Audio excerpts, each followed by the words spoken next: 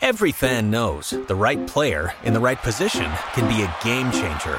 Put LifeLock between your identity and identity thieves to monitor and alert you to threats you could miss. Plus, with a U.S.-based restoration specialist on your team, you won't have to face drained accounts, fraudulent loans, or other losses from identity theft alone. All backed by the LifeLock $1 Million Protection Package. Change the game on identity theft. Save up to 25% your first year at LifeLock.com/aware.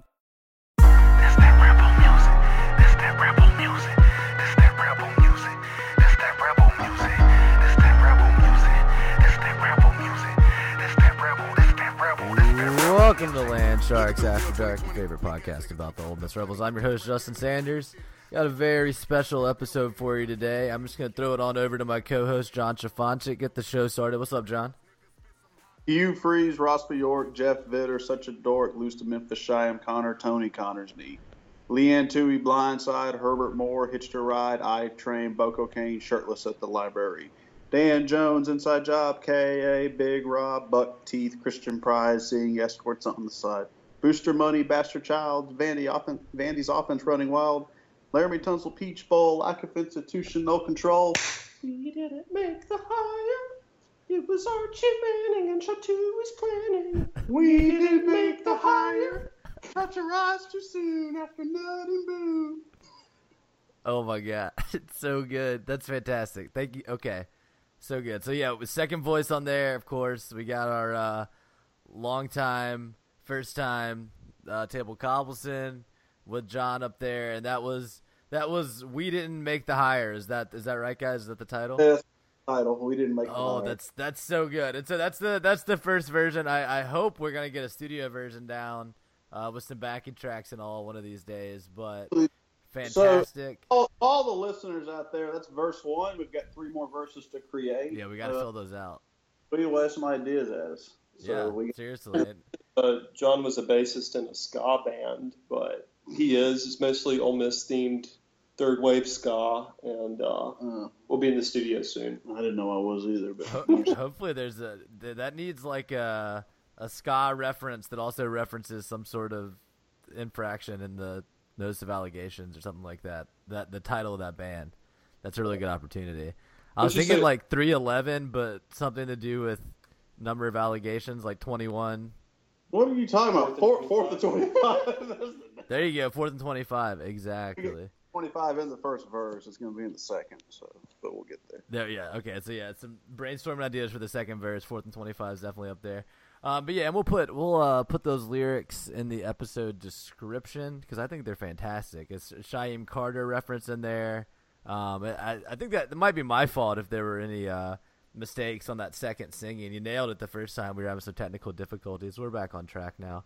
We're going to talk about, the same general BS we've been talking about. It just things keep developing in this whole NCAA case, the back and forth, the paperwork. None of it's good news for Ole Miss. It really, I think, any of the stuff we've discussed or that Ole Miss fans have latched onto this summer that has been positive. It mostly seems like it was a mirage. We'll talk about it. We'll get into it. COI date's been set. I'm not positive if we talked about that in our last record, but it is September 11th. Yeah, big day, important historical day. Go ahead. So we're gonna get some truth on 9/11. That's all. Yeah, we're gonna become 9/11 truthers. I really, obviously there's a lot that we don't know, but I feel like we've gotten a lot of pieces of the truth now through Ole Miss's response. We have today the enforcement staff's response to Ole Miss's response. Kind of includes a lot of the evidence that they were going off of when they made their original allegations that Ole Miss tried to refute. Of course, we know about some of Hugh Freeze's misconduct, a lot of it not related necessarily to breaking NCAA rules, but we've learned about it in the last month, and he resigned and all of that. So the truth is starting to come into focus. I feel like it's not necessarily positive for Ole Miss, but hey, we're not here just to talk about the positive. We're trying to get to the truth, but I don't know. I feel like we haven't even given Table a chance to say anything yet. Like this is strange. I gotta say, Table, I was talking with Will Bedwell, and my new intro for you was gonna be of all the Ole Miss fans we have on the show, I'd have to say Table hates Ole Miss the most. I think John's a solid second at times on the show. But, of course, very happy to have you back. And just to reiterate, great job on that song, guys. That was fantastic. Hang on, let me put some context. So to update the listeners, Table Cobbleson is escorted out. Is in New Hampshire for an undefined period of time. I got escorted out of Oxford. Escorted into New Hampshire. Evacuated. Yeah. He is crashing on a daybed that resides below his original painting, which resides here in New Hampshire. So it's lulls how it all comes together. Historic. And he will also be making his first public appearance this afternoon. Yeah. The Ole Miss Club of New England is having their freshman send-off picnic here in 4 hours. So the guest of honor is Table Cobbleson. Holy crap, that's amazing. We have a Last Supper rendition painting to raffle off fundraise for Ole Miss. 30 by 36. It's called The Last Tailgate. Oh, that's so good. John, you want to share who's in it?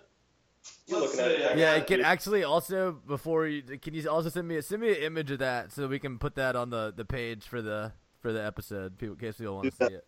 Do that live. So we got Tunsil getting his bong lit by Rob on the left side. The Colonel and the Bear kind of below the table, getting funky. Is that a cat below Houston Nut? What's a panther?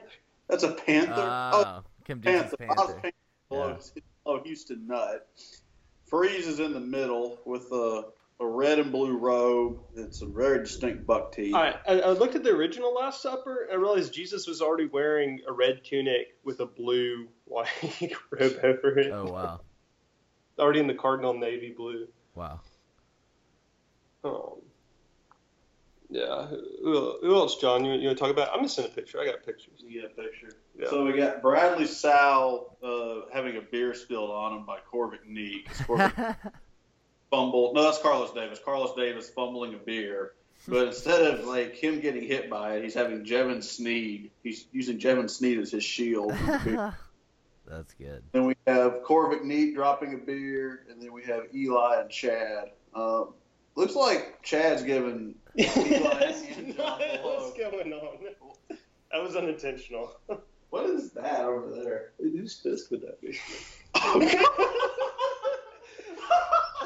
Only Austin Miller and Paul Couture will know whose arm is in the picture. Oh, gosh. That's just for them. Former Oxford mayor. We're not going to talk about that. Former Oxford male mayor candidate. That's all I'm saying. I'm done. It's just for them. But, I sent you a picture, Justin. Yeah, this is great. I'm looking at it now.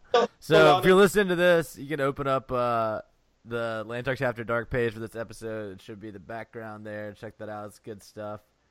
Might attach it to the tweet too when we tweet this out. Classic Table Cobbleson joint. I gotta say, props to the Rebel Club of New England for being much more like interesting and woke than I feel like. I feel like Table Cobbleson wouldn't really be a big hit at like the Rebel Club of Memphis or something. You know what I mean? I feel like maybe your humor wouldn't quite. Just bring it. Well, the president asked me to be there. Exactly, that's what I'm saying. This is New England. These are educated, cultured people. So I'm painting this in the park outside. What they were saying. Yeah, so recruit more listeners while you're there. These are definitely our type of Ole Miss fans. I don't think our show would be very popular at the Memphis Alumni Club either. So it's all on brand for us. So let's get into this response from the enforcement staff. I think that's definitely the biggest thing that happened this week. We were talking before the show.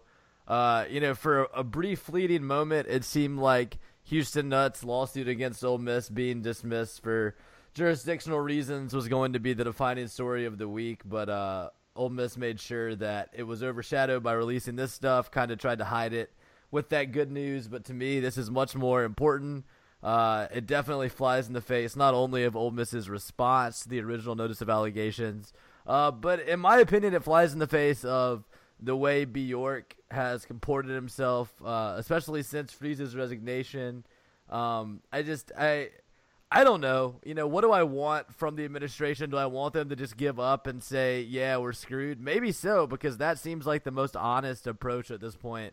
Like, to continue to act like we have any sort of a case here just seems very disingenuous. But I don't know. I know you guys haven't had this document for very long. We were just talking about it beforehand. But the bombshell stuff in here for me, and maybe I'm missing some of the bombshells because it is another 117-page document, similar length to Ole Miss's response.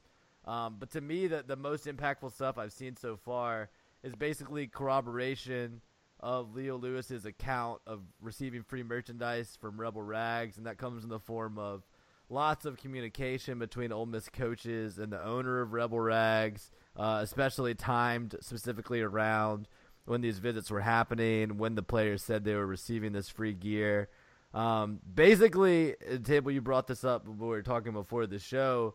We've been led to believe that Leo Lewis's story about free merchandise is full of holes and is incredible, and he's changed it 3 times and all of this. And that may be true, but there's substantial corroboration in the form of phone records and other stuff like that I think really makes Ole Miss seem silly for trying to act like, oh, Leo Lewis is not credible, blah, blah, blah. I mean, Ole Miss is not credible in all of this is my big takeaway.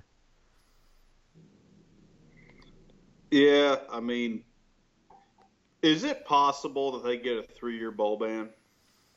I don't know. Because flat out, they have lied to the NCAA. Here's it's interesting.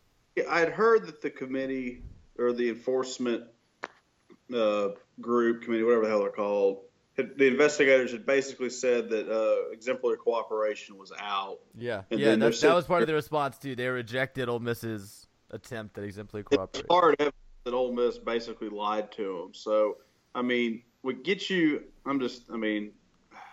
Before the show, I was going on. I made the point that this is not the court of law, and that's where a lot of people.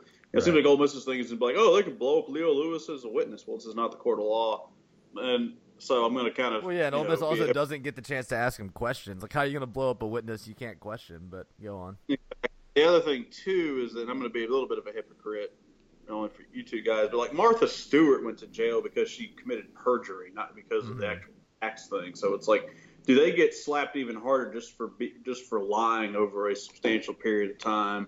And it's kind of like, and it's almost naive, and I guess I'm going to hate Bjork on this episode. I keep going back and forth on this.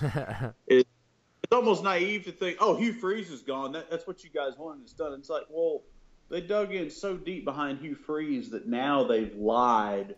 Right. The institution has lied multiple times, independent of Hugh Freeze, and Bjork has, and I don't think Vitter even knows what's going on. So, in fact, I know Vitter doesn't know what's going on. So, it's like, when is the last time that the administration or Hugh Freeze told us something controversial that was not a lie?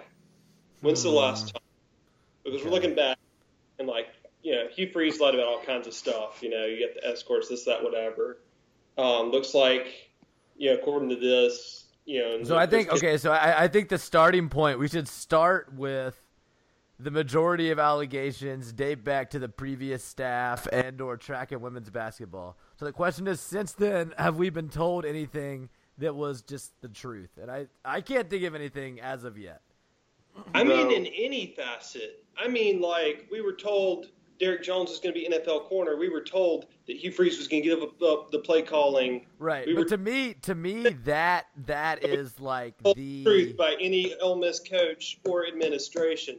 Right. Everything they told us is under threat of being a lie. It should all be investigated. It is. The NCAA has investigated it, decided it was all lies, and they're like, well, you're screwed. Excuse me. But to me, that was like, maybe not a turning point, but that's like the signature lie that kind of all the other lies fall under and or are in service to. This lie about how, well, Freeze didn't ever really, and it's evolved over time. It was also, well, Freeze is never named in the notice of allegations. Like, Freeze is not involved in any of this stuff. And for partially, like, part of that has always been denial, because if you know anything about the NCAA head coach responsibility legislation, Pretty much whatever Barney did, they were going to say Freeze was responsible for as well. That's just the way it works. So it was always kind of disingenuous to hide behind this idea that, well, Freeze himself isn't in the NOA because his coaches were all over it. But we know now that on top of, like I said, the stuff that wasn't necessarily against NCAA rules, the personal misconduct, he was also involved in a lot of these recruiting violations. I'm pretty sure we're going to learn over the course of this response and also the COI meeting. So, I mean, there's really no excuse for it. I think at the end of the day, a lot of the stuff comes back to Freeze being out of his depth in the SEC. I don't think he had enough time as an assistant at the Power 5 level to really figure out how any of this stuff's going to happen. Or going to work, excuse me. About the head coaching search is that Bjork went on the whichever podcast and said he wants like a young, energetic guy. Yeah. Ole Miss needs an established person right now. Even if that guy, you fire him after a couple years, you just need somebody that's going to come in and knows how to not get caught cheating. Les Miles? Piss off the NCAA, not piss off like other coaches that are vindictive. He knows how to just come in and play the game and get us, back on track again. As far as Brady Hoke. Because I would love if we could go get Frank Wilson if he has another good year. Mm-hmm. I think he's got a lot of potential as a head coach. Am I sure that he knows how to, handle cheating under the table like all good head coaches do? Like, I don't know. Frank Wilson was a big assistant at LSU for a lot longer than Freeze was at Ole Miss, right? That's a good point, and being under Les Miles is different than being exclusively under Ogeron. Right, exactly. Yeah. I'm trying to figure out how long he was at LSU. Continue. Yeah, I just want to know a guy that knows how to just, So he was LSU's recruiting coordinator for 6 years. I mean, that gives me a little more confidence than what Freeze was tight ends coach and recruiting coordinator for like 2 seasons or something like that under Orgeron. Yeah. Yeah. I see where you're coming from. I mean, I'm still scared of hiring a retread, hiring another Houston Nutt type idea, especially like you were saying. The other thing about like a Frank Wilson type is if Ole Miss is hit with a 2-year bowl ban, which I really, really think that's extremely likely at this point. I'll be shocked if we find a way to a 1-year bowl ban. If that happened, it would actually be a huge win for Bjork and the administration. I think we'd have to reevaluate some of our criticism because that would be a Houdini job. But I'm going to assume they get a 2-year bowl ban. I mean, do you really even want to take a risky hire? Or do you just get someone to kind of be the caretaker of the program for a couple of years and just bide your time? I just don't know. It's a strange situation because I think it's also going to be met with substantial scholarship reductions, which is also going to hurt any young coaches' his chance to be good and also probably his perception of the job. Do I want to go there? Do I want to go coach with a hand tied behind my back and all of that on my first Power 5 job? It's a tough situation for sure. And I don't know if it's going to be better or worse if you end up having to do it with the new athletic director and all that. It's just bleh. Ole Miss is not in a great place right now. I don't know if y'all heard. I think we're going to lose. You're going to lose what? Scholarships do you think we're going to lose? I'll say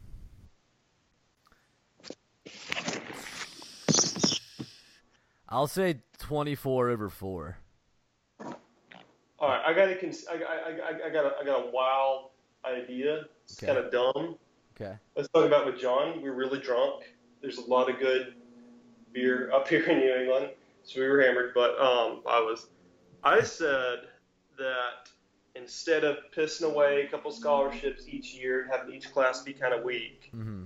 what we do is, because we're going to have one of these fucking bowl bands anyway, is we let people know ahead of time, hey, we're not going to have any scholarships for, this one fucking year, right? Or we can even pretend like some of those will be scholarships, but we let everybody know in the DL there's no actual scholarships going out. And we get it out ahead of the time right now so that all the alumni with their shitty little legacy 2-star players and like their white 3 stars that should be 2 stars from like the shitty Jackson schools should just go ahead and get them, held back a year or graduating early or, taking a year off and then playing in JUCO, whatever they need to do. So all those guys are available that 1 year, and they can all come to Ole Miss. We can pretend, oh man, we would totally give these guys scholarships if we had them this year. They're just walking on because they love Ole Miss so much, and pretend like they're real players. And then we take all the I'm not going to say names, but we know what guys. If there's a crappy white player from Jackson whose dad or granddad played at Ole Miss who ends up on the team, would he be there? If not, no. We just take all those guys in 1 year. That's how we get new boosters after we disassociate ourselves from boosters. We have to disassociate from boosters. We get new boosters by giving all their crappy kids, getting them on the team without giving them actual scholarships. And we have 1 year where we have a bunch of shitty guys, but...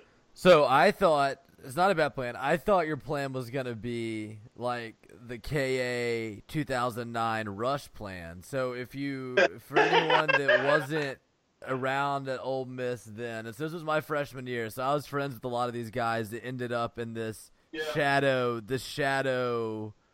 pledge class. Shout out to friend of the show, Neil McMillan. He's a upstanding member of the order. But so what happened that year was there was a hazing scandal, if I'm recalling the details correctly. Some cops rolled up on a bunch of KAs and pledges the year before in 2008 behind some barbecue restaurant. I forget where, like in the woods somewhere, and the pledges had a bunch of 40s taped to their hands. Like it was that whole idea, Edward 40 hands or whatever. So that's a hilarious image. That got KA in trouble. They weren't allowed to have a pledge class the next year. So what they did was they told a bunch of kids in my rush class, hey, just come to KA. Don't go through rush. Don't pledge anywhere. We'll have secret pledgeship. You'll go through all the same stuff, but we'll keep it super secret so the IFC can't find out about it. You'll be shadow pledges, and then next year we'll pretend like you're pledges again. We'll officially initiate you, but you will have gone through all that stuff the first year. So I thought your plan was going to be hey, tell all these 3 stars and marginal players and all, hey, let's come walk on for a year. We'll get you financial aid and all that stuff. But really, you have a scholarship. Really, you're at KA. Don't worry. When people ask you, we don't have that much need-based financial aid. We're not a private institution. No, it's very true. But 1 year, dude, 1 year of Ole Miss is not that expensive. If we could find a way to get some kids through for a year, if that meant they had a scholarship the next 3. The problem is the NCAA isn't going to let us impose all 25 or whatever in 1 year. Sadly, it would be fun.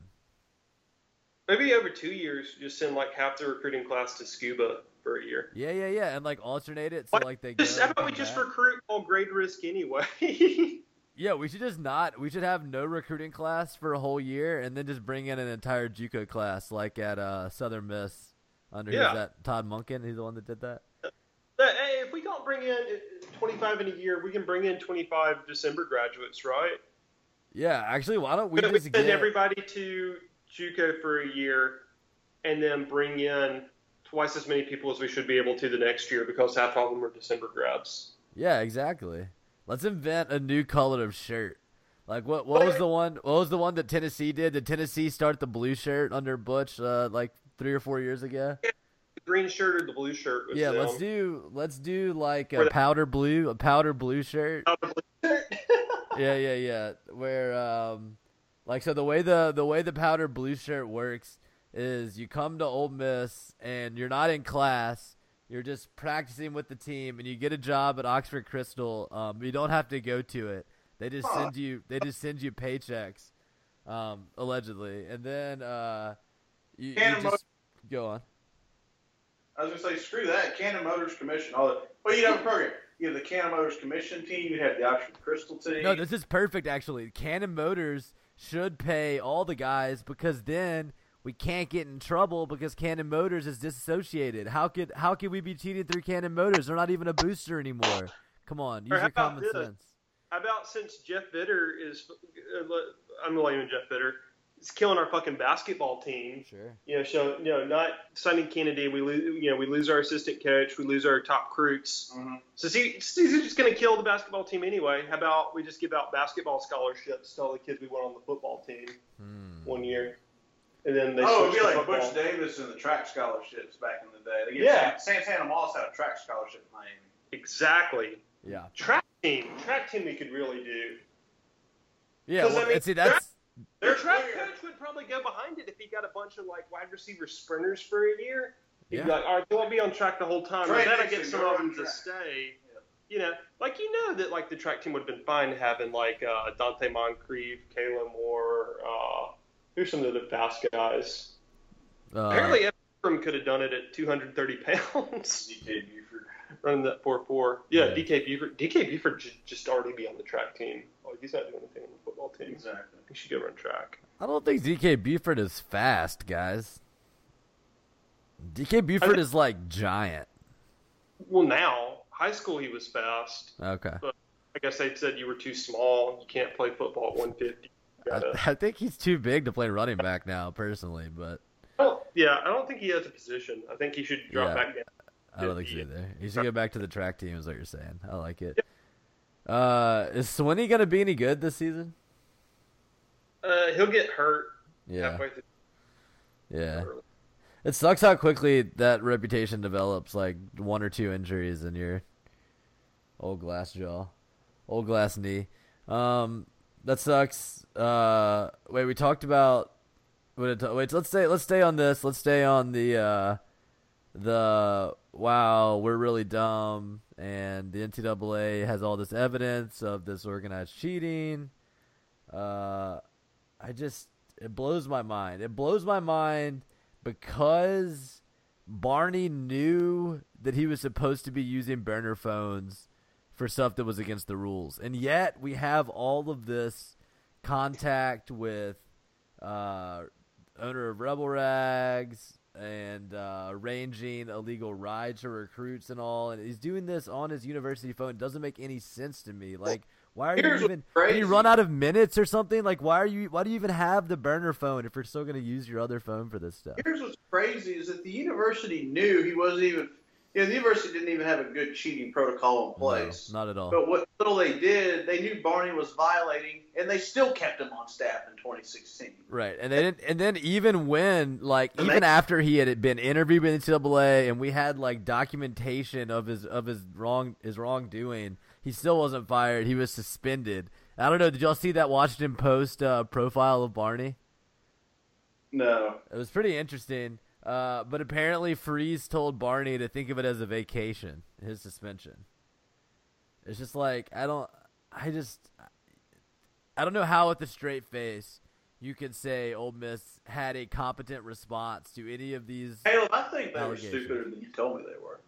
Yeah, well, I think part of it has to be that Freeze and Barney, in a way, kind of had a suicide pact almost, where Freeze didn't feel comfortable throwing Barney under the bus, I guess because Barney knew too much. I don't know. But it seemed, honestly, what it reminds me of Trump and Mike Flynn, and Barney is Mike Flynn, and Freeze is talking to Bjork and Bjork's Comey or some shit, right? And he's like, I really hope you'll find a way to let this go. Barney's a really great guy. Him and his family. He doesn't deserve this. I think we should just let this go. That's what it reminds me of. I don't know. That's basically was Freeze's approach, where it was kind of like Trump's, where he was just I can do whatever I want. Yeah, no, totally. And they both probably don't really know what's going on. But, he's not president of the United States. He's head coach at a university. Yeah, he was just the highest paid state employee of Mississippi for a couple years. Yeah. So I still cannot. It just blows my mind that the entire University of Mississippi got their ass handed to him by Steve Robertson. Yep. Steve Robertson was an inside job working for the administration because they needed to fire Freeze without. No, that's total bullshit. Yeah, I'm not going for that narrative either. They are going to lose bigly. Is Steve Robertson? I promise you, in 18 to 24 months, I will be able to put together a case that this has cost the university $100 million. $100 million. Wow. $100 million. Is Steve Robertson the most competent man in Mississippi? No. Like maybe he's psychotic. No, so this is good. This is a good transition because I want to talk about Mars. I want to talk about Nutt's lawyer, and he is very much entangled with Steve Robertson at this point. Let's say Robertson, he had one goal. He went to fuck over an entire university. And it took him a long time, and he's been like bumbling around trying to do this for years. And once again, this is, a chance for me to shoehorn in my favorite Great Gatsby quote, which is a bad driver is only in danger when they run into another bad driver. And I'm going to say Steve Robertson and Hugh Freeze were like two giant dying stars just kind of orbiting each other out there. And when Steve's quest to bring down Ole Miss ran into the formidable incompetence of Hugh Freeze and his the network. That's something else, by the way. I was wondering, do you think – I think the NCAA has probably caught wind of hashtag the network and how Ole Miss fans think it's cool and funny to be like, yeah, we cheat, we're good at it. And I only think that that's going to make them want to hammer Ole Miss more. But whatever, just a thought. Just a thought. Those fucking assholes that made the Bagman hats had everybody wearing. So fortunately, I think the Bagman brand is more under the radar. You know what really pisses me off? Is how many Bagman hats can we be selling right now? But our inventory got destroyed. Yeah. Oh, you know who got destroyed by? A fucking Alabama fan. I had all the Bagman hats in my car, right? And on a fucking Monday at like 8 o'clock p.m. when school is out, way out on Highway 6, not even by the square, I get hit by a drunk driver in a giant fucking SUV that fucking totals my whole car. He just drove straight through a red light. How did I not hear about this? And you hear about that? I guess not. That's terrible. I'll send you pictures I of my lost car. money on my Bagman investment. How many Bagman hats were lost? We have about like 20 that got like. Damn. R.I.P. I still have some with like mud spots on that I picked up off the highway, but they just like flew across the highway. That sucks. But the guy's fucking license plate came off and came at me like a fucking shuriken throwing star and like stuck in the car seat behind me. The cop said, you literally could have been decapitated by that fucking license plate. I hadn't heard that. And it was That's a big crazy. Alabama A license plate. It was camo with an Alabama A. Wow. Yeah. That's crazy. So that dude's going to go to jail for like several years. Yeah, he's in jail. Okay, good. He was 3 times over the limit. Jesus Christ. I That's terrifying. like fucking around with his his meds too. That's terrifying. No, the reason I wanted to transition through Robertson to Mars because, like, yes, you said Steve Robertson brought down Ole Miss, etc. Well, he was definitely aided, at least when it comes to Freeze being forced to resign over the escort calls. He was aided by this Arkansas lawyer that we've been hearing about for a couple of months, representing Houston Nutt and his defamation of character, I guess. It was the suit was about obviously like breaking his contract. There's developments in that we'll get to in just a couple of minutes about the actual contract itself. Not really good for Nutt's case in any way. But so Mars is trying to make this case. He gets phone records via FOIA that Freeze apparently forgot to redact this one escort call from, which is funny. So guys, if you think about this, basically what that proves is that Freeze had either Freeze or the university, I think it was Freeze, had like his lawyers maybe at a firm here in town with a big building on the interstate. People have said that's where he goes for representation. I don't know. But he had people, whenever these FOIA requests come in, they were going through with the fine-tooth comb and just removing calls to escort services. Like, let's just think about that. Richard Schwartz or somebody else? No, not a billboard. I'm talking about a big, beautiful. This is a very serious firm. This is not a ambulance chaser type. Who is the alleged firm? Well, I'm giving you all the clues. They have a big, tall building in Ridgeland right next to the Renaissance. Oh, I'm not gonna say it. I'm just saying it's a big firm. If you lived here, you would know what I was talking about. To me. Yeah, sure. They have practices all over the country. People say that Freeze and Bjork go down to Ridgeland and go to their offices, at least when Freeze work for Ole Miss all the time. But how funny is that to imagine people making like, even like paralegals making like $25 or $30 an hour in there just redacting hooker calls from Freeze's phone records so they can send it to Nutt's lawyers. But they forgot one. Mars found this. I guess he Googled the number, figured it out. He was at media days telling all these reporters about it. But yeah, basically Ole Miss and Freeze got taken down by like these two dumbasses. And then Mars's case gets thrown out 2 weeks later because he filed it in federal court when it's a state case, and he's an idiot. So he's going to refile it, but like I said, it's come out now that there wasn't a non-disparagement clause in the contract with Nutt. All Ole Miss agreed to do was direct certain leadership figures at Ole Miss, none of them being Bjork or Freeze since they weren't employed when Nutt was fired, not to disparage Nutt. So it seems like he doesn't have any case. So he won't be winning any damages, but I guess Nutt probably still is happy with himself just for getting Freeze fired, right? I mean, that's a win. Let's see here. I got pictures of Table Cobbleson's messed up car coming in. Jeez, dude. Yeah, I should have died 4 times. That's terrible. You should have done what?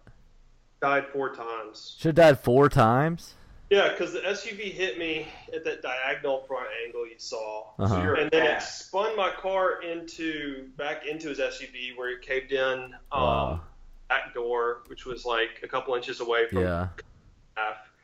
And then that knocked me towards the big stoplight, and if I'd hit that head on, they said that would have killed me. Jeez. And I ended up down at the I was at the stoplight, by where Crystals is now, and I ended up in the parking lot of the fucking funeral home. Oh my god, like across the street. Yeah. The 4th time was the license plate I mentioned that they said. Right. Like flew at me like a hit your head. Which yeah, that is terrifying. Well, thank God you're okay. We couldn't do the show without you. But did the guy have good insurance? No. Awesome. Yeah, he had no insurance. So. He had no insurance, but he had a big Alabama camo tag. I can't believe this. This is unbelievable. That is crazy talk. This is wilder than a Hugh Freeze lie, isn't it? Yeah, I could not have predicted this.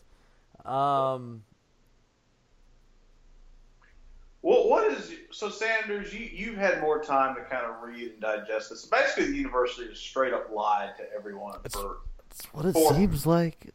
4+ years on this. Okay. So here's something. What? What is the damage from that?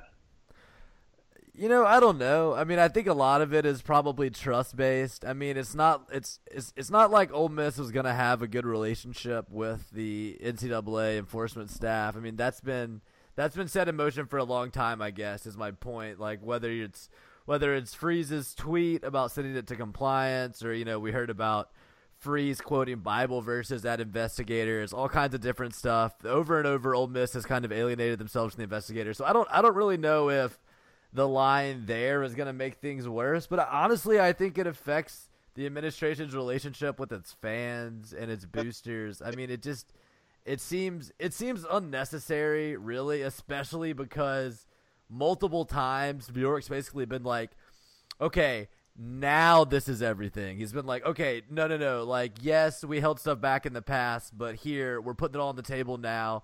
And it's never been true. It seems like he's always had an ulterior motive, whether it was starting back with that 2016 recruiting class, whether it was trying to keep season ticket sales on track, just this last week when he was out there trying to plug everything and say it's going to be fine before these documents came down.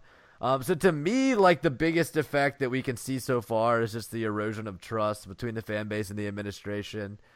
It seems unnecessary, honestly. You've already, like, Freeze is gone, Barney is gone, Chris Kiffin's at FAU. Like, you still got Maurice Harris around, and isn't Matt Luke named in here somewhere? Maybe not. There's one other coach that I'm just slipping my mind, but for the most part, the most egregious actors named in this document no longer at Ole Miss. It's just crazy to me that we can't even admit that they got caught breaking these rules. It seems like Ole Miss is going to deny it until they shut down the football program. What I would expect from a university, I guess in general terms, what I think a fan should expect from a university in these type cases is that they disagree over the severity of the violations. Like, okay, Ole Miss says it's a level 2, NCAA says level 1, etc. But from a facts that we can find standpoint, it's all the same. Versus here, you're reading about, there was no collaboration, and then they're texting on the university issued phone. That's like SMU handing out checks in the university envelopes. That's the same thing. They got the death penalty.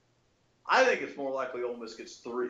I almost think you're like, I don't want to sound alarmist and like we have no idea what we're talking about. Not knowing any inside NCAA information, not knowing if Mark Emmert said, a 3-year bowl ban would never happen. I have no idea. But from the severity of the facts of the case, from the amount of lying that has taken place, the misrepresenting that Ole Miss has done between what they say happened and what enforcement says happened, I feel like 3 is more likely than 1. I mean, has any other school self-imposed a 1-year bowl ban? I don't know. It's a great question. I think probably, but I don't know. Didn't Miami do it? What about the Ohio State one? Was that corrupt? I don't know. Thinking about, you said, if Matt Luke is mentioned at all, he should be fucking fired already. Maybe he's not. Maybe he's not one of the ones I'm thinking of. I think. Here's the thing, like all the people saying, Matt Luke's a good Rebel. We should give him a chance if he does good this year. Like, how are you not thinking we have to clean house and bring in an all-new staff? I'm okay with that. The hunting land. Okay, yeah. No, but I'm just saying, like, he's still tied into that whole image, that whole thing. The NCAA is ever going to do this alone. We really have to, when we hire our next head coach, bring in an entirely new staff and just fire everybody. How does Westman – think about what – see – and I don't want to hear people say Wesley McGriff's not mentioning this at all, is he? No. Yeah, he was the best recruiter on the whole staff. Yeah, but that's probably because he was recruiting the right way. Yeah. Where your bagmen aren't on they don't work for the school. It's so stupid. Wesley McGriff should be interim right now. Because he cheated properly. Because either he didn't cheat or he cheated smart and proper. A+. Allegedly. Worthy being on Alabama. According to McCready, the Ole Miss people that have been requested: Ross Bjork, compliance instructor Matt Ball, associate compliance instructor Julie Owen, faculty representative Ron Reitschalk, and then Derek Nix and Maurice Harris. So I was a compliance person not been fired. Because the compliance people are doing a great job. They turned in that Barney text. Tell me a compliance department in the whole country that has turned in a text that damning to their own program. Exactly. Name a more disaligned, unaligned university between Ole Miss athletics and Ole Miss. Exactly. So, depending on what you think compliance's mission is, they're doing a great job if you think they're actually supposed to be finding violations. So Freeze is supposed to attend also. So yeah, I think Matt Luke might have been mentioned in the Honeyland thing, but apparently it's not enough to merit being called to the COI. But yeah, I think you're probably right that it doesn't really make sense to sever all ties with the past and promote the coach that was there for all of it. It's very strange. Can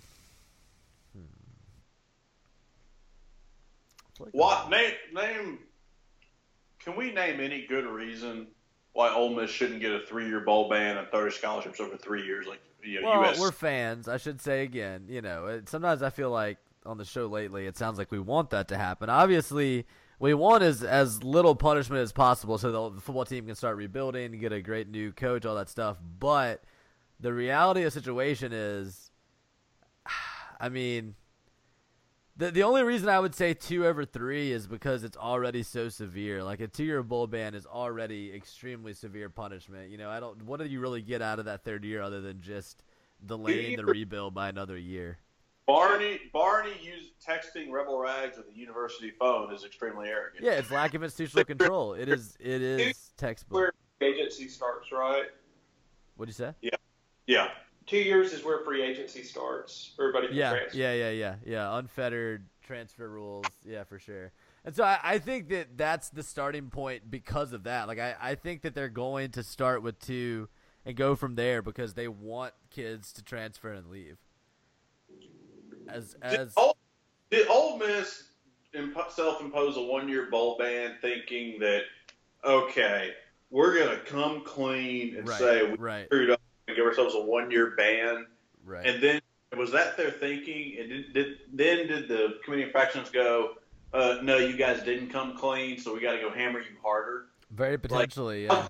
That from a negotiating standpoint. Well, also, I think if that's your tactic and you're saying, okay, we're done line, 1 year, we're coming clean, then anything they find that you misrepresented, they're going to hammer you on. And, hey, what has Ole Miss done since then? They've used a very prominent booster. Rebel Rags promotes during every Ole Miss sporting event, if you've ever been to one. Use them to file a lawsuit against the NCAA star witnesses. I mean, I think it's crazy to think that the NCAA is happy with the way Ole Miss has behaved, even just in the last 6 months, not even in the beginning of the investigation.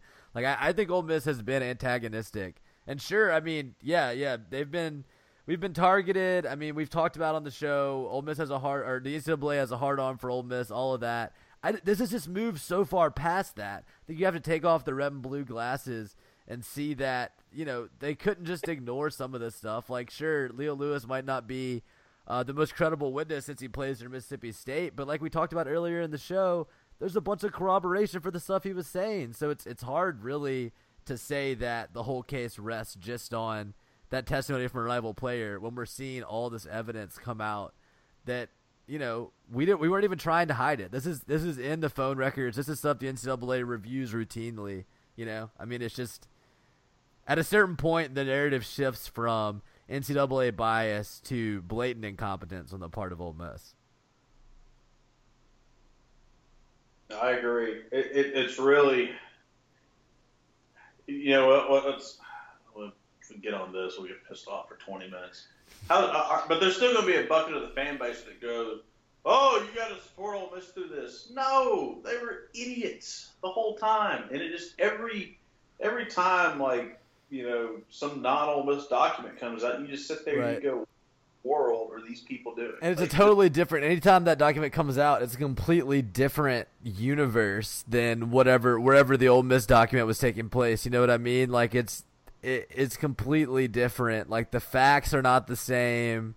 It just doesn't match up. It just seems like all Ole Miss has really done throughout the course of this is spin. There has not really been any substantial argument back. And even so we thought the Rebel Rags lawsuit was such a solid tool for Ole Miss, right? But I mean, I don't understand how they're going to say, well, Leo Lewis didn't know about, or he said that there were merchandise tags. Aha, we got him. And they'll come back and say, okay, well, why was Barney Farrar calling you 150 times, specifically on recruiting weekends? At the very least, I feel like those are going to cancel each other out, and they're not going to win their lawsuit. I think Rebel Rags is actually on this. Maybe they're doing this.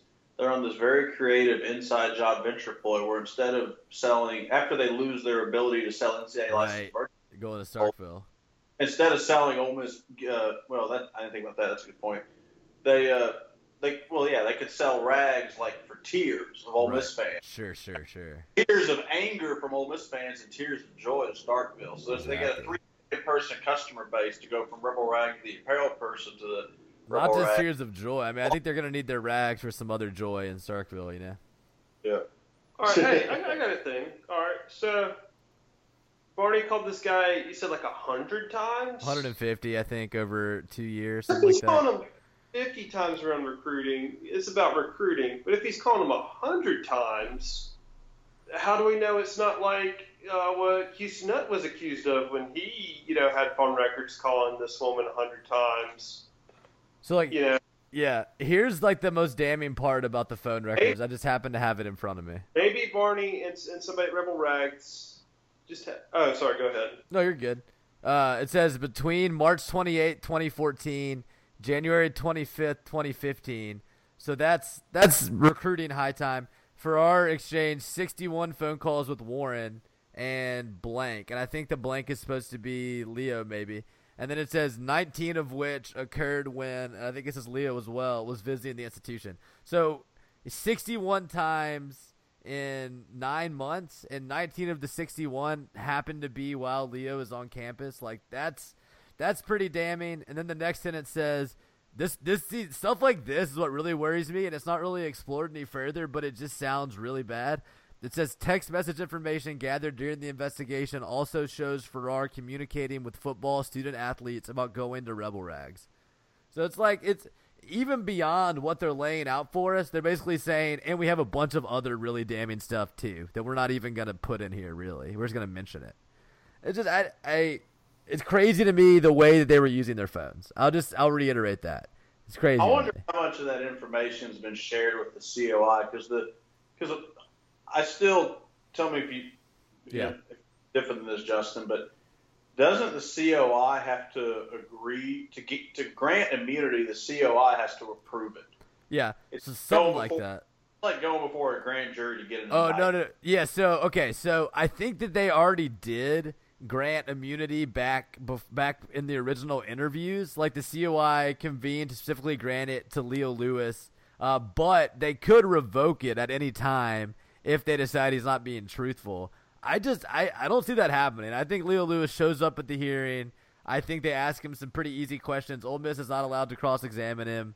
It's going to get rubber stamped. He's going to have to fight in court. That's really the more important thing for Lewis, is because, Rebel Rags wants to go after his NFL future earnings or whatever. But, honestly, I think if the NCAA hammers Ole Miss partially using Leo's testimony, it's probably going to help his court case. I don't know exactly, admissibility of NCAA, evidence in the court, but I don't know. Sure, there are points against Lewis's credibility, but I think if you're acting like there aren't a lot more doubts about Ole Miss's credibility, you're kind of just, like I said, red and blue glasses at this point, because Ole Miss has been shown to be lying and saying that there wasn't evidence of things that there was evidence of throughout this entire process. Ole Miss is the public company that cannot look beyond, I've got to salvage my next quarter's earnings as much as possible.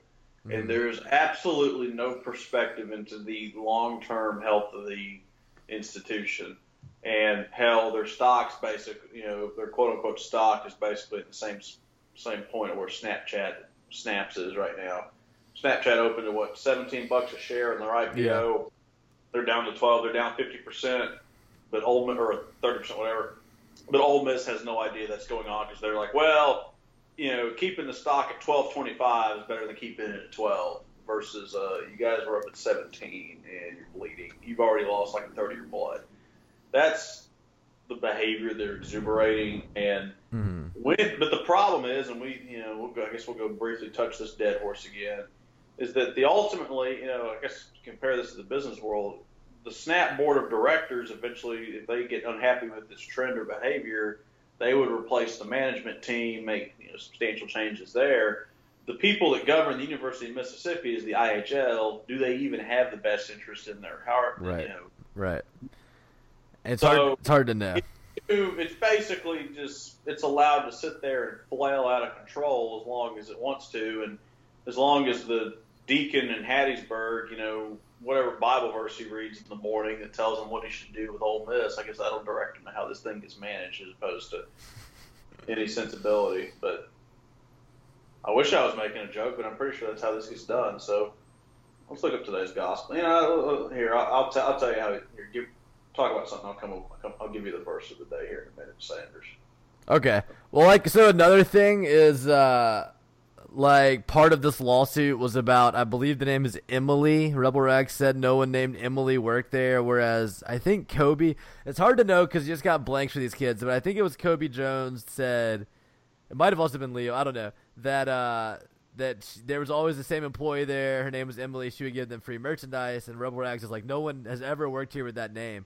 So now apparently we learn there's a video, and this is weird because the video was presented on June 30th, 2017, which would be, 2 years after this would have allegedly happened, like he would have gotten the free merch. But apparently there's a video of some of the merchandise received for free.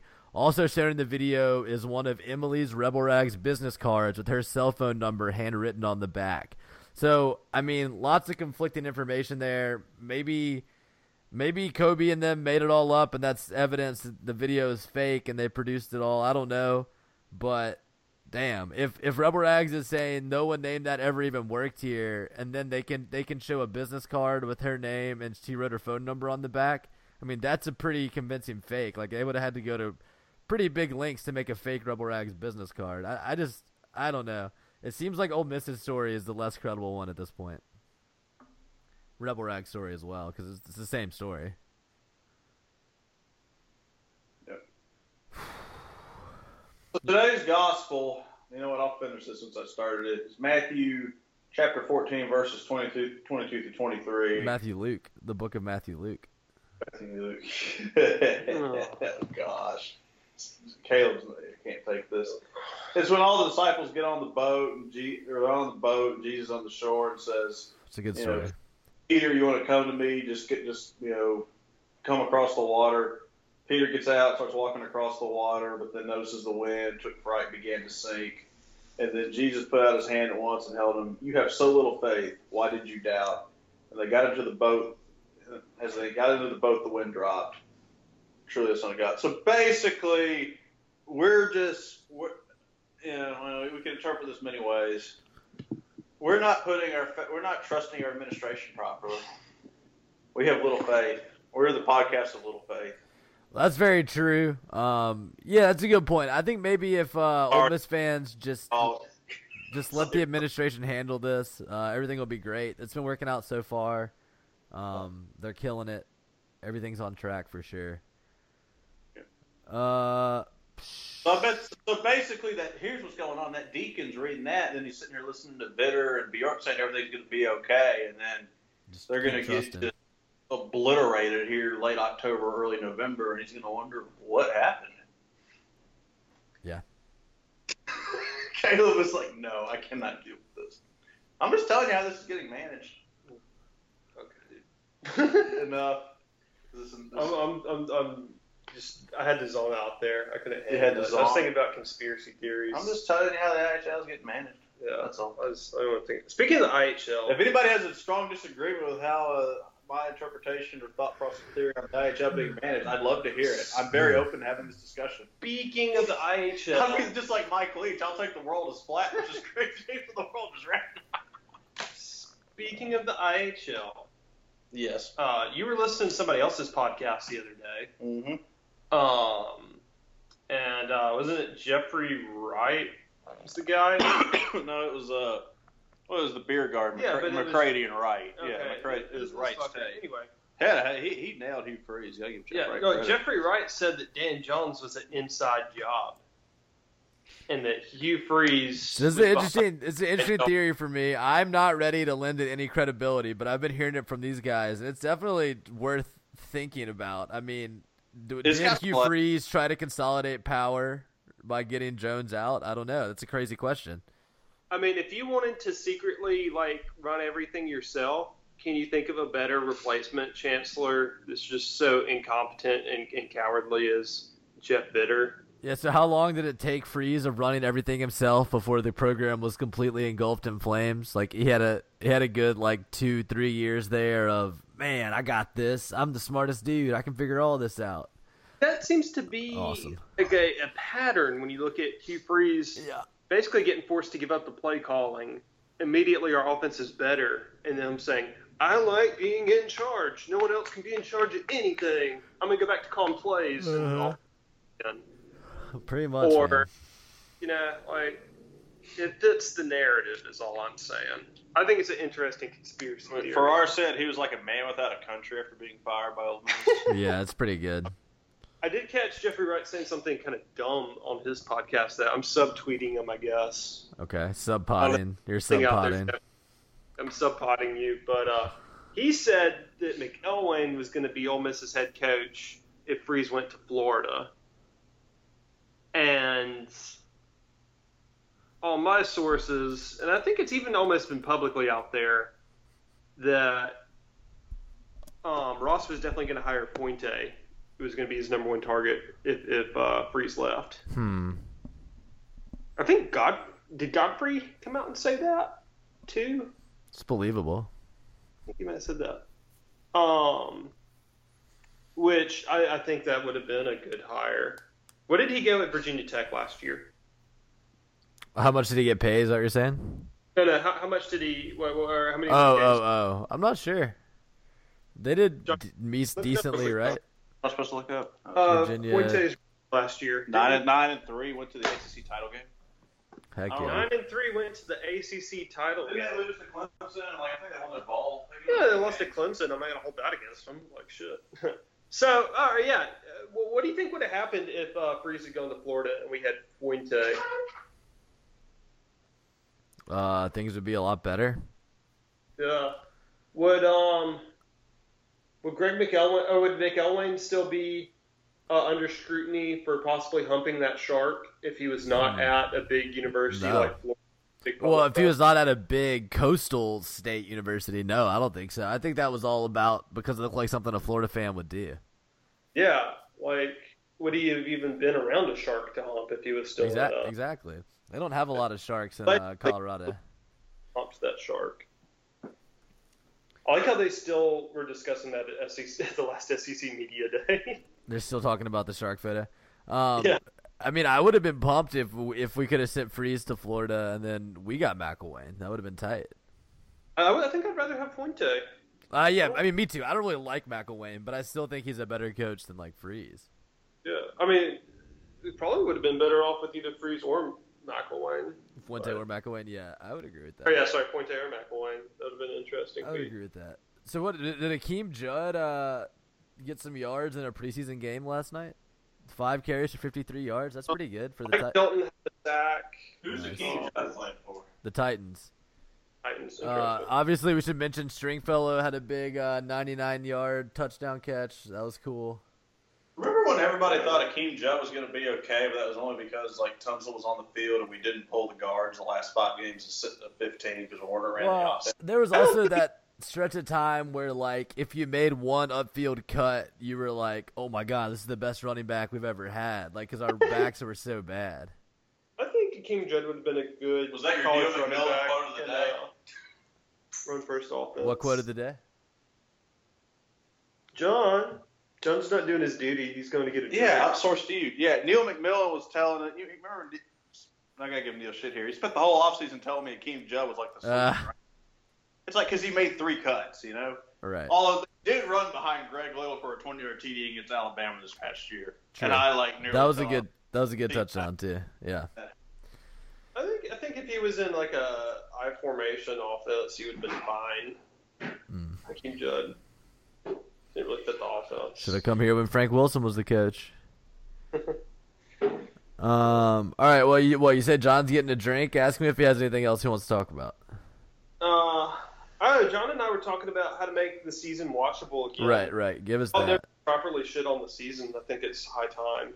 Yeah. I think it's too the season. Of course, I think most people listening to this know what it is, but it's like Ole Miss's high production documentary series it makes about the sports teams, and they're either exuberant victory celebrations or they're like just very sad, turning losses into moral struggles, like you were saying earlier, Table. Yeah, that's my thing. Is like, yeah, like is it fun watching it get pumped up when we're winning? Yeah, but like when we lose, like the most embarrassing Egg Bowl. Yeah. They try to play it off as a positive somehow. They're not just like, oh, we got our ass kicked. They're showing like all these highlights of like the only things, like the 5 plays we actually did right the entire fucking game, and then just like putting up 1 touchdown, and it's like, by the way, we lost. And it'll be like, it may not have been the Rebels' day on the field, but not for lack of trying. It's like, don't. They wore their, what did Freeze call his bands? His commitment bands or whatever? Oh, yeah. They wore their commitment band. No, it's like, what did he call them? Yeah, I know what you're talking about. The white Livestrong bracelets. Yeah. That's exactly. Bigger fraud. Hugh Freeze or Lance Armstrong. There's Ooh, it's actually very fitting. So what those are really for, y'all know about this, right? Like those bracelets were really, you would put them on the door of the room in the athletic building when you had a visitor in there with you. It was a practical thing. It wasn't really any sort of a commitment. It was just, they needed them. It's the purple tie or whatever. Right, yeah. So Table, how would you make the season better? All right, we got two choices. Okay. Okay. It could be a documentary series featuring every small town in the state, of Steve Robertson going around looking for Hugh Freeze' alleged bastard child.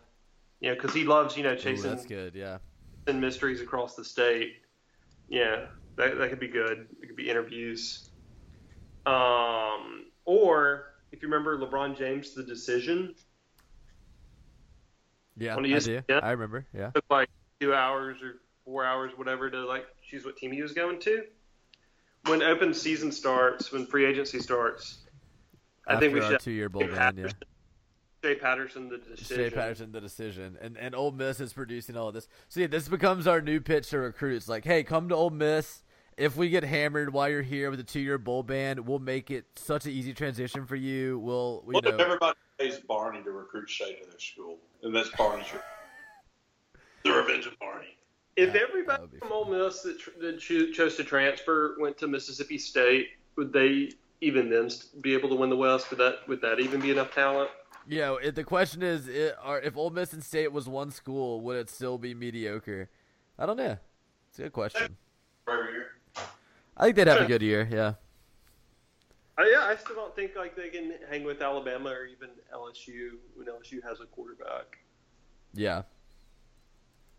Not game to game, but in having the same record at the end of the season capacity. Yeah. They'd probably be strong as a good East team. I mean, they would, yeah. Mullen's really good at beating Kentucky, except for last year. But yeah, Shea Patterson. Those are both good ideas. Decision. We got a couple other 4 stars or 5 stars or whatever, don't we? Yeah, Greg Little, The Decision. Yeah. AJ Brown. That's what I'm saying. Yeah. I gotta think about this. My idea is to make the season better. It's a fun topic. DK Metcalf should go to Alabama and be their Amari Cooper. He ain't fast enough to be Cooper, but don't he ain't as good as Cooper or Julio. Although, who was it that was saying, was on your Stupid Rivals podcast that was he's a top 5 receiver in the United States? Didn't Ben Garrett, people said Ben Garrett said he was going to be the best receiver in program history. Yeah, it's a little early. I mean, I love DK. He had some sick catch. That catch against Florida State was sick, but yeah, also we're gonna hate on Swinney for being injured in high school and injured again last year, and then DK gets injured. Didn't he also get injured in high school and then he gets hurt last season? I'm just saying. Yeah. I love DK. I'm just saying. Yeah, I love DK and I hope he is the best receiver. Me too, because I'd love to watch that. If he transfers, I hope he's the best. Oh God. Receiver in that program. Is it here? There you go, earning your intro. Right there. Yeah, he was Ole Miss fan that hates Ole Miss the most. Yeah, I lived in Oxford. He was in high school in Oxford. And he's the player at Oxford High School, and he's a good guy. He likes small frat. He's a nice guy. I forgot what I'm talking about. Anyway, I'm pulling for him, but it's just a bit early. It's I'm pulling for him too. I would love to see DK Metcalf show, and I don't want anybody to transfer. So don't lump everybody that talks on this podcast in together. Not all podcast hosts. That's all I'll say. Okay. Here's a question: Are our new assistant coaches idiots, or are they bullshitting on purpose? With what? I've been following the tight end saga. Oh yeah, we were talking about this earlier. Hold on. Every assistant coach does this to the media. This is just funny because it's talking about David Knox, the surprising Dawson Knox, yeah. Dawson Knox. I hope he catches 7 touchdowns this year to piss you off. Yeah, that would be great. He was my number 1 player. He's my favorite player. Just he's a walk-on, but he's already beat out Gabe Angel. And, I like Phil Longo. He's blue collar Texan. I'm all about that. And Jacob Mathis never even gets mentioned. I'm not sure he's a real person. I won't get into that. I think he's a conspiracy. But they're talking about how good Knox is. He's 6'5", 250. He's a big guy, be a great tight end. And then Longo says, of course, I never used a tight end before. so he might get used more like a receiver. Cool. So why not use a receiver? Pretty cool. So it's like, oh, we're so struggling so hard to find a tight end. Oh, we found one. Too bad we don't need a tight end. It just, none of it made any sense. If it's a purposeful misdirect, I'm all about assistant coaches bullshitting. But like Bradley Del Pavito saying, man, I love our linebacker group, and there's so many of them that are going to get on the field. And Taylor Polk is such like, I mean, I would love if Taylor Polk was all SEC, but dude, just I mean, did you read any of those quotes? Some. Yeah. I saw some. It's hard to get too excited about camp this year. I don't know. Hard to be bothered to get Benito Jones is okay. Oh yeah. No, I mean obviously that's good news. Any of the injuries that turn out to be minor. I hope that Benito is really okay, and it's not a deal. Yeah, exactly. Where they're like, oh, Tony Connor is fine. We should play him and then injure him more. Yeah, let's hope it's nothing like that. Let's hope it's nothing like that. I'm accusing the coaching staff of playing Tony Connor before they should have and making his knee worse. Did you not know this? I think they've done this with other players. I don't trust the coaching Allegedly. staff to tell me. Yeah, allegedly. I just, me personally, I don't trust anybody on the current Ole Miss coaching staff to tell me a player is really fine and him to actually be fine. I don't trust it. Well, I think the bigger takeaway is like we can't trust them to really tell us the truth about anything anymore. So everything is suspect. The credibility is lacking. There's no credibility. You're exactly right. Everything is suspect. Yeah. Well, that's great news for you here on this Sunday morning. We're recording this. A good nice taste in our mouth the rest of the day. We're all ready to go attend an alumni event and tell everybody how great Ole Miss is. Yeah. Go sell a painting. I got my Ole Miss shirt on here. I'm ready to roll. Nice. All right. Well, that sounds fun, guys. I hope you all enjoy that. I hope Caleb's painting garners a lot of positive talk and maybe some art world buzz. I mean, I think you're ready for a showing. I think Ole Miss prepares people to deal with society as well as any public institution in the world right now. Think about it. All this misinformation coming out of Washington. All Right. Sure. Get your training. Training us. Yeah. That's a good point.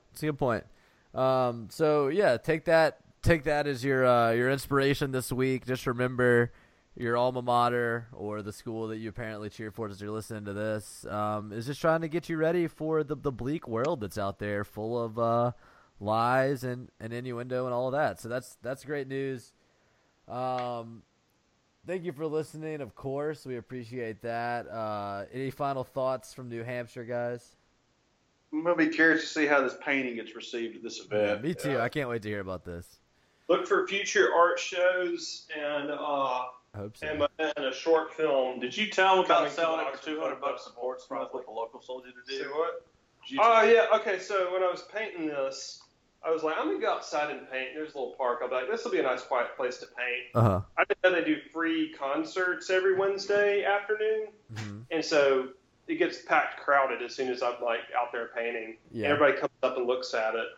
But everybody Well. likes it here. Everybody's like, oh, wow, what's this style? Is this Impressionism? Is this folk art? Dude, yes, it is folk art. And they were like, oh, my gosh, are you from the South?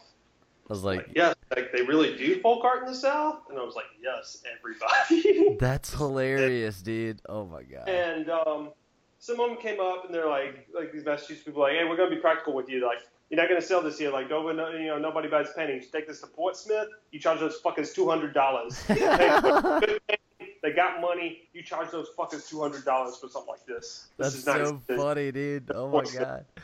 That makes me want to go to the north. Came up and said that to you is like the ultimate compliment up here. That's how it works. Go amazing. fuck that $200. That's amazing. Holy crap. Okay, wow. That's a great story to end the podcast on. Well, I hope you get that kind of positive reception at the alumni event today. I'm sure they're going to love it. For any of our I'm happy. The president's going to love it. That's all that matters. Exactly. For any of our listeners out there that think that we're just like some trolls, turns out we're actually much more involved in Ole Miss and the alumni associations probably than you are. So, just shut up. We don't care. No one cares about you. If being honest about what's going on with your program makes you uncomfortable, don't listen to the show. Just unsubscribe. We don't care. I don't care at all.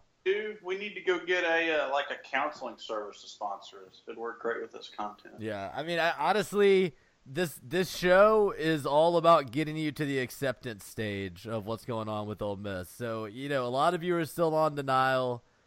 Just keep listening if you can handle it. If it's not going to make you irrationally angry and dirty diaper and all that, and we'll keep moving you towards the acceptance phase because. Starting to think I'm there. I feel like I'm accepting this bullshit pretty well. But for now, we're going to call it. We got a good long show for you here today in the can. Thanks for listening. As I said, you can hit us up on Twitter if you want.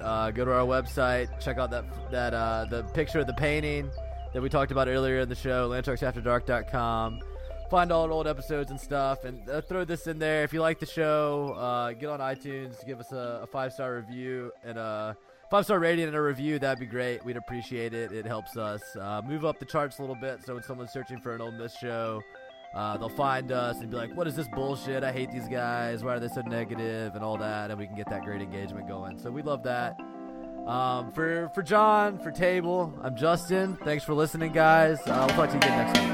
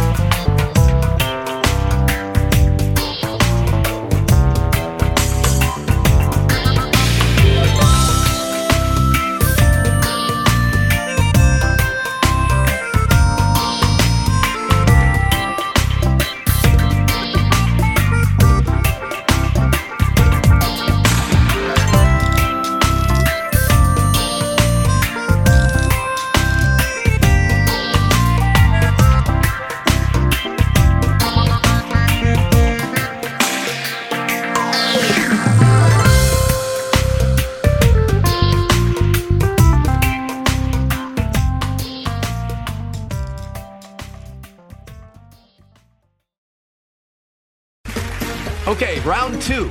Name something that's not boring. A laundry? Ooh, a book club. Computer solitaire, huh? Ah, sorry, we were looking for Chumba Casino. That's right, ChumbaCasino.com has over 100 casino-style games. Join today and play for free for your chance to redeem some serious prizes. ChumbaCasino.com. No purchase necessary. Void where prohibited by law. 18+ terms and conditions apply. See website for details.